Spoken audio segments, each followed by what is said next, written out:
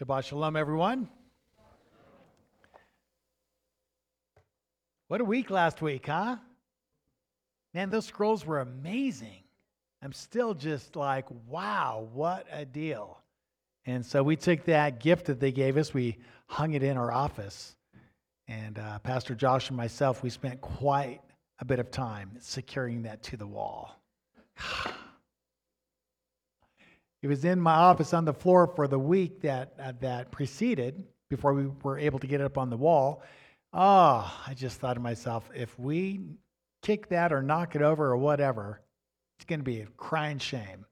So we finally were able to get it up and secure it. It's just beautiful. Just thanking God for that. His word is everything to us. All right, so I am in part 3 in a series on my Shavuot Pentecost series. And today we're going to look at Ephesians 6, and I've entitled this, Standing Against Evil. What does it mean to stand against evil? Stand against anything. Just what does it mean to stand, right? How do we apply that in our lives? In the second and the greater Exodus, the one that we're in, we too must ready ourselves like our ancestors for conflict. Today's regimes and today's gods will not let us go without a battle. So we have to learn how and when to fight. You see, freedom is the great promise of God to all who believe in Him. So today we're going to take a closer look at spiritual warfare and what it means to take a stand against evil. Ephesians 6, verse 10. It says, finally, receive your power from the Lord and from His mighty strength. Put on the armor of God, or put on all the armor of God that God supplies. In this way, you can take a stand against the devil's strategies. Power. You and we're going to need power in order to take a stand against the enemy. Because the enemy has power. The devil has power. The fallen angels have power. The demonic realm has power. And the only way to break through that is with a greater power. That's the only way to find freedom. This is a power conflict, if you will. So, how do we acquire power, right? It says that this power comes from the Lord. So how do you and I receive this power that comes from the Lord? We have to spend time with God. We have to do that daily. Spend time daily with God. In the morning, over a cup of joe. Jesus likes coffee. I discovered that a long time ago. Over your coffee time, get up early before you go to work. Set that time aside. Spend it with the Lord. Spend time talking to Him, praying to Him, devoting yourself to Him. And in doing so, you will receive power from His presence. It'll fill you. It'll empower you and me. This is what it means to receive power from the Lord. Now the world is very, very, very, very subtle in its attack on our time, right? It clamors for our time. It wants to take up all of our time. What is it that keeps us from really pressing into the Lord? Isn't it the cares of this world? Just the busyness of life? All the stuff that competes for our time? And if you and I don't schedule by principle and discipline ourselves to have that time with the Lord, it's going to slip by us. We're not going to have that time. And we're not going to have that power. And when the conflicts come, we're not going to overcome. And you can't wait for the conflict to come. You got to prepare ahead of time in order to overcome. So we do that by being in His Word daily. Proverbs 8:14. I have counsel. This is the spirit of wisdom. Listen to this. This is so important. The Lord would have us to know this. He says, I have counsel and sound knowledge. I have understanding. I have might and power. Another proverb says this: a wise man is strong, and a man of knowledge strengthens his power. A man of knowledge strengthens or increases his power. Knowledge is power. That's why within Israel, within the Jewish people, there's this huge value for education. Everyone understands this. And education empowers you and me to be free and to be prosperous. Without a powerful education, we get robbed of what God has intended for us. Knowledge is power, and that comes from the Lord. One of the ways we receive that is through a solid education. And I'm telling you right now, it's so important as parents to make sure our kids get a solid education. And you can do that homeschooling. You can do that in a private school. You can even do that in a public school. But make sure they get a solid education. You know, years ago they opened up, and I know it's always tricky. You know, the state, you have to always just be on your toes. But years ago, they opened up this program for homeschoolers because there's so many homeschoolers. And so they opened up a program called, I think, Options. Do they still call it Options today? But it's where you get, as a homeschooling co-op or homeschoolers, you get to go in once a week and actually get some of the benefits of what they offer, including, I believe, they still do this, the ability to gain college credits through your high school education. I mean, that is just like, we didn't have that back when I was in high school. You know, I'm thinking to myself, what a deal. You know, to work hard, get a good education, take advantage of the opportunities to even get college credit while you're still in high school. Oh my gosh, parents, let's do what we can to get our kids ready, because here's the deal. When we launch them, when they become adults, when they're 18 and older, right? I mean, we can argue about when they're adults till the cows come home. But when they're 18, according to the civil law and the civil precepts by which, you know, we live, there's an aspect of that person is now an independent adult. And what we want to do is shape our kids, get them ready, so that when they launch out into their lives, they can jump right into a college or a trade school and continue gaining power through education. Our kids deserve a great education, and our kids deserve the best paying jobs out there. Why not? Why shouldn't our kids in the body of Messiah be the ones that get solid educations, rise up, get great jobs, great places of influence as we influence the world around us through our careers? Knowledge is power. Education is a strong value within the scriptures. It's a part of the way that we gain power in our lives. Now, the evil one, sneaky, he has a lot of strategies to take us out, each of us. He has plans to take us out, to derail us from our destinies. He and his fallen angels and demons are at work all around us. Think about it, right? Look at the attack on our sexual integrity. Look at pornography today versus what it was decades ago, and how rampant it is, how perverted it is, and how easily accessible it is for everyone, especially kids. There's an attack on our sexual integrity, and we have to take back our ground. Stand our ground. Resist evil. That means we got to do something about this. We must take back our ground of sexual identity, sexual dignity, and sexual integrity. And we must teach our children and teach them well related to sexuality. And I'll tell you what, there's a lot of great resources out there. Focus on the Family is one of the great ones. And then there's also another one, Family Research Council, another great website. But there's a lot out there for us as families to use and to gain so we can actually shape our children and do a good job preparing them in a world that has turned those ideas upside down. And through that, have brought a lot of misery, confusion, misery, and even an acceleration of homicides and suicides related to that brokenness. So we have to lay claim on what sexual integrity looks like and take it back.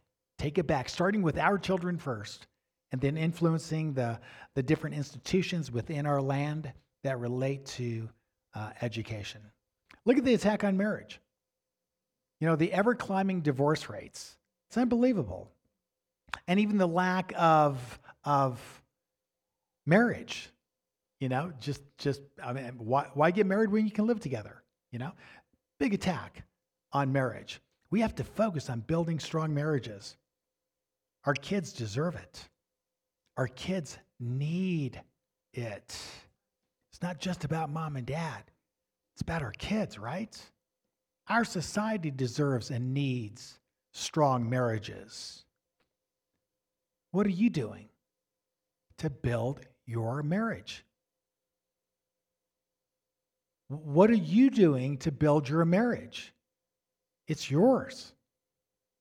And it has such an impact on everyone around you, especially your kids, but wider than that. So husband, what are you doing? What are your goals? What are your plans?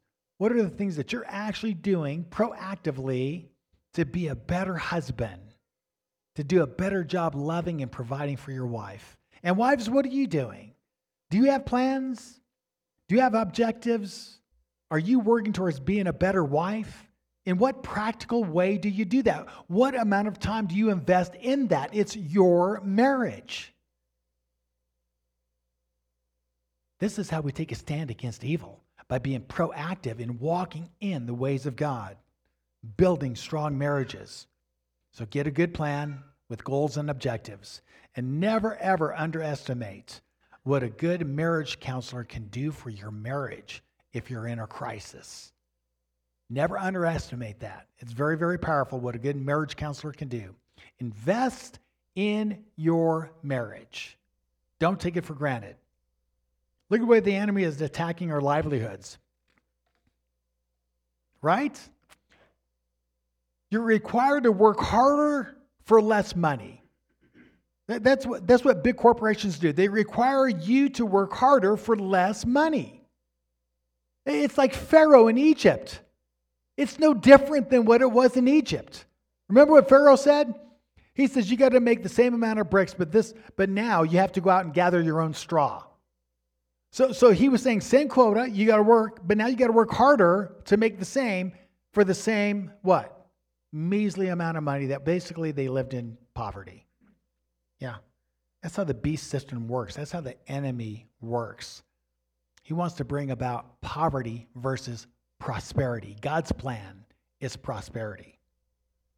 Now, I know there's Christians that are saying that that's not true. And the problem is most Christians don't read the Old Testament, so they wouldn't know God's heart concerning prosperity. But anyway, that's another sermon for another day. Okay. Think about the increased taxes. You feeling that? You will this year. Higher inflation? Yeah. Third and fourth quarter, recession's coming. Increased layoffs, joblessness. It's Egypt all over again. We've had 3 major bank failures recently. That touches all of our lives, by the way. These are the biggest bank failures since the 2008 fiasco. And who's going to bail them out? Bail who out? The bankers? The wealthy elites? Why did they get a bailout? No. They messed it up. They messed up their own investment portfolios. That's on them. What? Do you get bailed out when you make financial mistakes in your household? You don't get... No, not at all. But here are the wealthy elites of the world. And they just gamble like they're at Vegas. And then they get a bailout from who? You and me, the workers, the wage earners. We have to bail out the rich. Egypt, all over again. Think about it, right? We're over there pouring in, I think we've committed to it's $192 billion to the Ukraine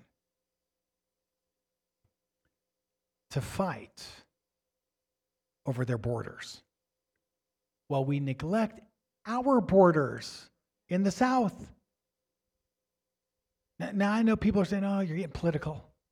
Yeah, Torah is all about politics. God's all about politics. The fentanyl crisis coming in, do you know how many people that kills every year in America? Yeah. This whole opioid crisis has turned into a fentanyl crisis. It's getting worse and worse and worse. It's touching all of our lives. The human trafficking, think about that. The growing lawlessness all around us, the crime surge. Yeah, the last days are filled with lawlessness. The spirit of the end times is lawlessness.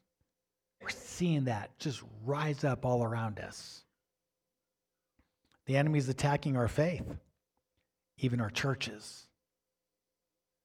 The targeted shutdowns of our churches, while they allowed pot shops and strip clubs to stay open, the evidence is clear.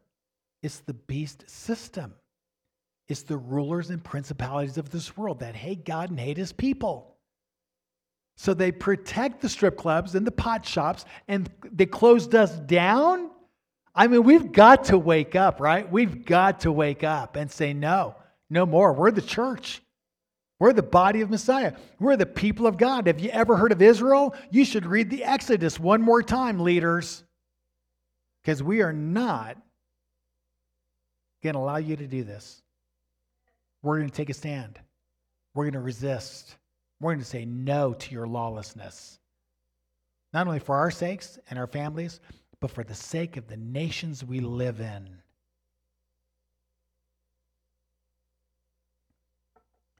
We need to wake up and realize that we're in a war that's been waging for a long, long time.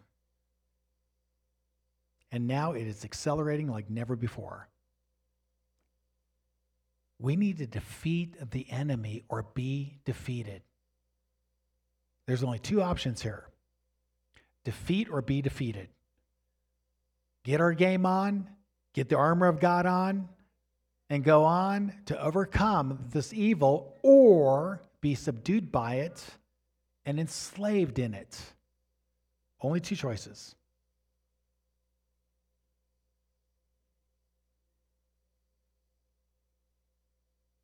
Our God made us in his image, and he made us free because he is free. We take for granted our right to speak freely. We take for granted our right to exercise our religion. We take for granted our medical freedom that's based on informed consent. And look what the enemy does. Look how that gets whittled away. What about our children? What rights will they have as they grow up? What about the right and opportunity to own your own property in your own home? Look at how elusive that is. Or the right to move about freely and to associate with whomever we choose. These are rights that God has given to us that we see in the liberation of Israel as they go into the promised land. If we rise up and put on the full armor of God and receive power, we will triumph over these wicked powers, this menacing kingdom, and these lawless agendas.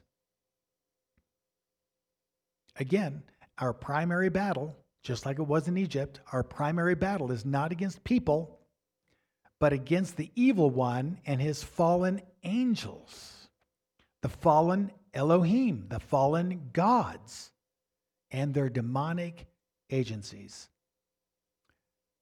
So again, let's learn from what our ancestors went through in Egypt when they were slaves. This is the instructions given to them on the night that they're going to be delivered from Egypt. It's Passover, Nisan the 14th. Exodus 12, 11 through 12. Now you shall eat it in this manner, with your loins girded, your sandals on your feet, your staff in your hand, and you shall eat it in haste. It is the Lord's Passover. Verse 12, for I will go through the land of Egypt on that night, and I will strike down all the firstborn in the land of Egypt, to both man and beast, and against all the what? All the gods of Egypt. I'm going to judge these elite rulers who have oppressed my people, but I'm also going to judge the Elohim of Egypt, these fallen angels that are ruling and reigning through the elites and oppressing my people. They were the real threats. He says, I will execute judgments. I am the Lord. They were enslaved to an evil empire, but they readied themselves to come out of the domain of evil. And that evil were the spiritual gods that were oppressing them, the fallen Elohim. Genesis 6, that's where it all began. And these fallen gods had earthly representatives, Pharaoh and his government officials. And in order to break free, the people of Israel had to count the cost and prepare for battle. Many of them said, no, we're not going to do it. It can't be done. Many of them said, no, Moses, go away. It'll never happen. We have nothing. We're broken, oppressed. We have a hoe and a rake. You know, this is the super military power. It's not going to happen. Others said, no. We might have to give our lives. But freedom is worth it. Being free is worth it. And they prepared. They prepared for battle. How many people saw the movie Gods and Kings? Okay, I'm your pastor. Go watch Gods and Kings. It's an amazing portrayal of what they had to do to get ready to flee from Egypt and get free of Egypt. The anxiety, the stress, the pain, everything that went into that was necessary. They had to rise up above it to have a chance to be free. It's a beautiful, beautiful illustration of the cost of being free.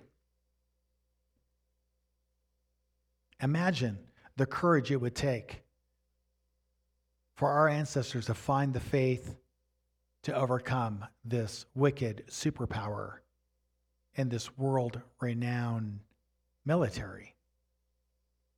Only with God's intervention would they overthrow the superpowers. That's why Paul says you need to receive power from the Lord, because you and I, in and of ourselves, we could never turn around the wickedness in this nation. The power, the money, the laws, everything, it's so enormous. There's no way to turn this around except if the Lord intervenes. And if he goes to intervene and you and I have not received power from him, we've not readied ourselves, how will we run with him in that day? All that we learn in Egypt of old is what we're learning to apply today, because we're living under the same rulers that they lived under back in Egypt.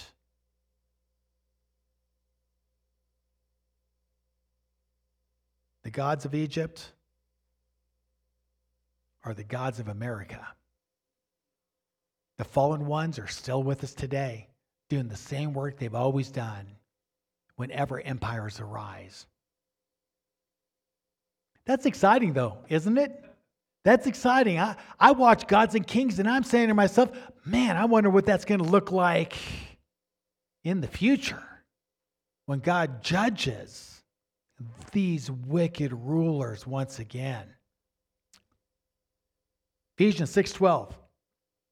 This is not a wrestling match against a human opponent. We are wrestling with rulers and authorities and powers who govern this world of darkness. Our opponents are not human beings. No, our opponents are spiritual entities who are influencing these human beings that are then putting together an agenda from the evil one to oppress us.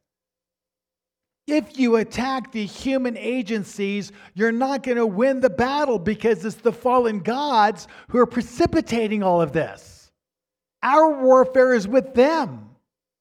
If we can do warfare against them and set them back, causing them to flee, then we have a chance to persuade our fellow human beings to return to the Lord and establish righteousness in our nations.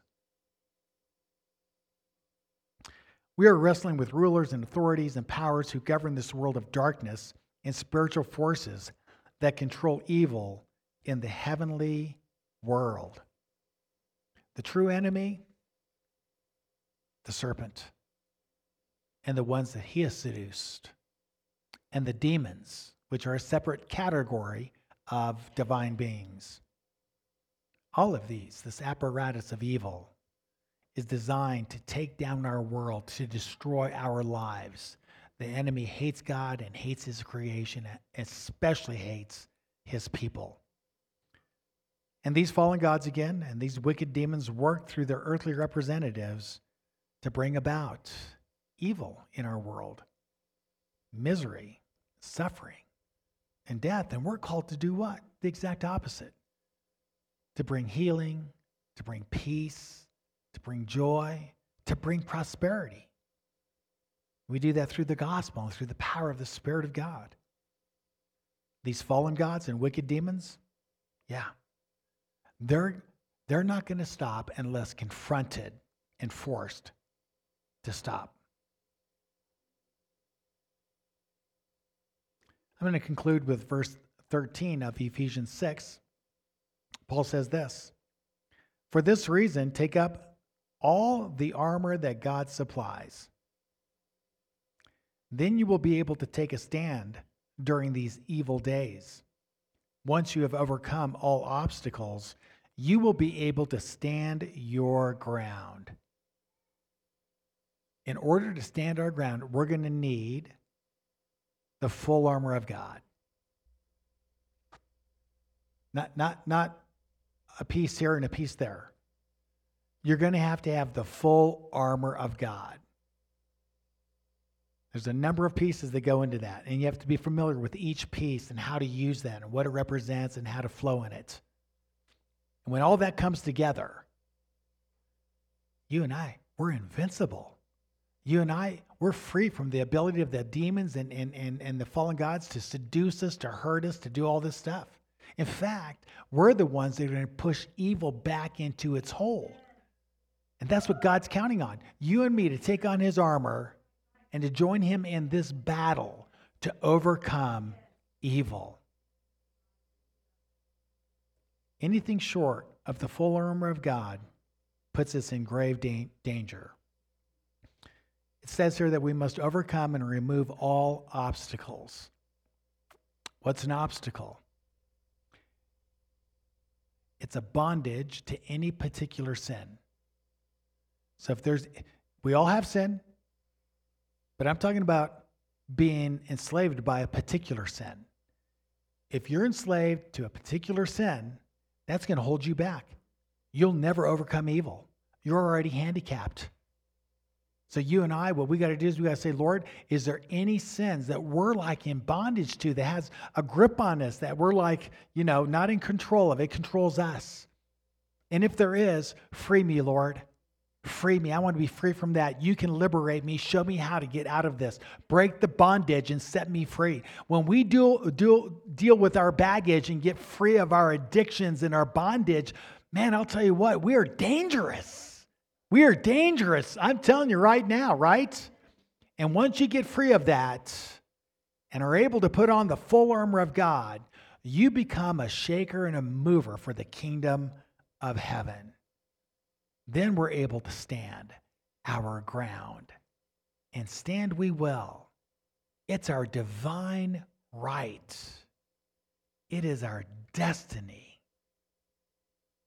So let's prepare ourselves to go and take down some strongholds in our lives, in our families, in our communities, and in our nation for the glory of what is good and wholesome, the kingdom of Jesus. Hallelujah. That's it. Shabbat shalom.